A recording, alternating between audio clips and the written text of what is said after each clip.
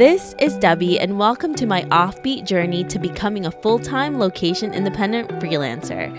I'll be sharing my tips and tricks as well as the realities of this offbeat lifestyle. Hey everyone, welcome to another episode of my offbeat journey on the offbeat life. Today, I wanted to talk to you about the importance of rest and stopping the feeling of guilt for not doing enough. And I know this is pretty obvious, but a reminder is always good because I often forget myself. So I thought that we can talk about the importance of rest and maybe a few things that can help you get through it, help you to realize how important it is, because I definitely need that reminder. My husband reminds me that every day. So, like many of you, I have been working a lot lately because Aaron and I are trying to build up our business. So, I often forget to take a day off to rest and really just do nothing at all. And for many of you, I'm sure that is pretty foreign because everyone has so many responsibilities. But lately, my body has been really trying to tell me to slow down so I can continue to get the maximum amount of energy when I need to do my best. And I'm sure that you do too as well.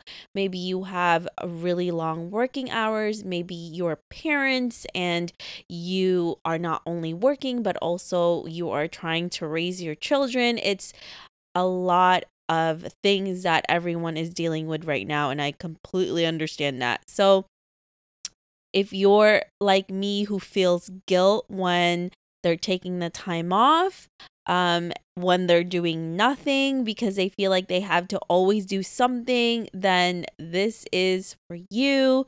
If you are overwhelmed yourself and it may actually be doing more harm than damage when we just keep going and going and going and not resting.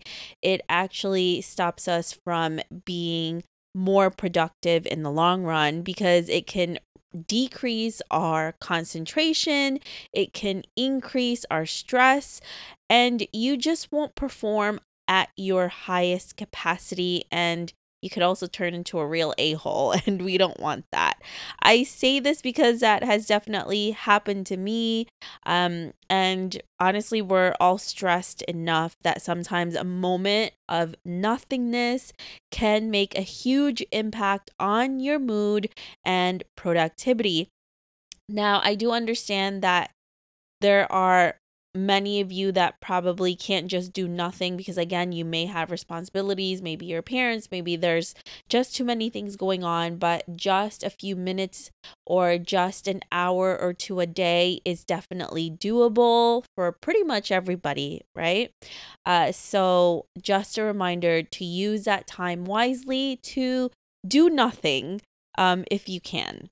So here are a few things that I do to avoid overworking and getting burnt out, and also not feeling guilty when I am doing nothing.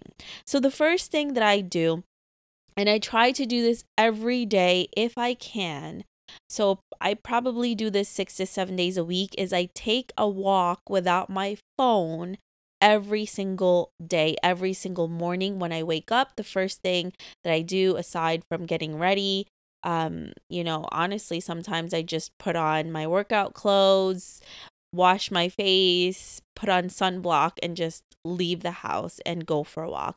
So every day, Aaron and I go for our morning walks, and I pretty much need these walks because it allows me to really decompress. Because sometimes, when you wake up, you're already thinking about what you're going to do for the day, what you need to do. So this really helps me decompress to start the day right and also connect with my husband without any distractions.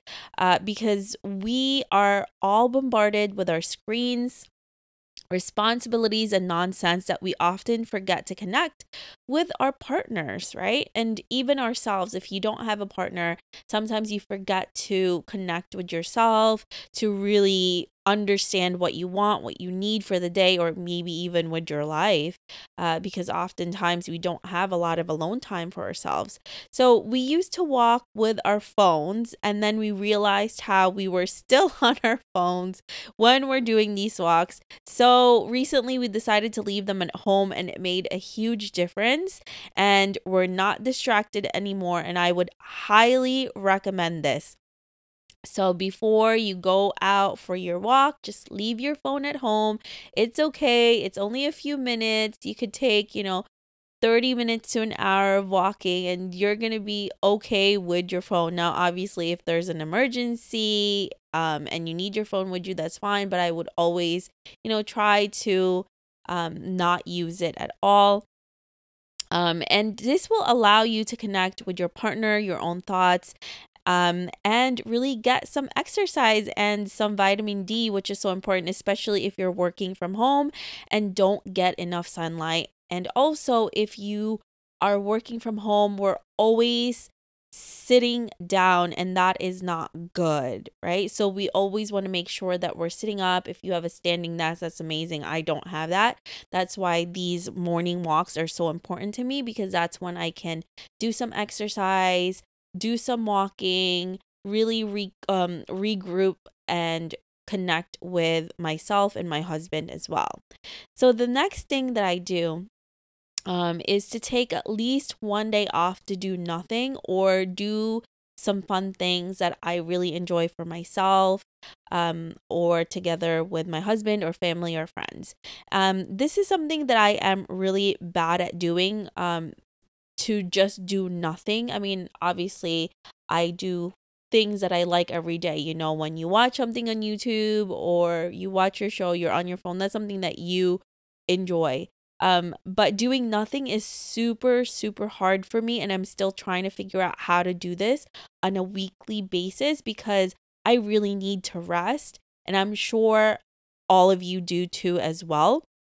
So, what I have been doing lately is taking half of the day to do nothing, just laying down, watching a show, or taking a nap. Because oftentimes, like, I'll lay down, and then all of a sudden, when I'm really, I'm not thinking about work, I just end up taking a nap anyways. And I love to sleep, I love to nap. So, that's always a good thing for me.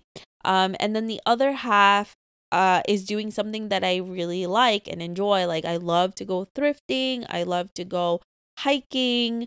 Um, and I'm still trying to stop the feeling of guilt when I do nothing, like just laying around and doing nothing, and taking a nap, things like that. But I always feel so good after I wake up from a nap that, my body is really telling me, hey, you need to rest, you need to relax, and do this. So, I think doing fun activities that I enjoy is the first step, since I always want to do something, and I don't feel guilty unless there was a project that I needed to do and I didn't do it, and I was too busy doing this fun stuff, and now it's late or I'm on a crunch.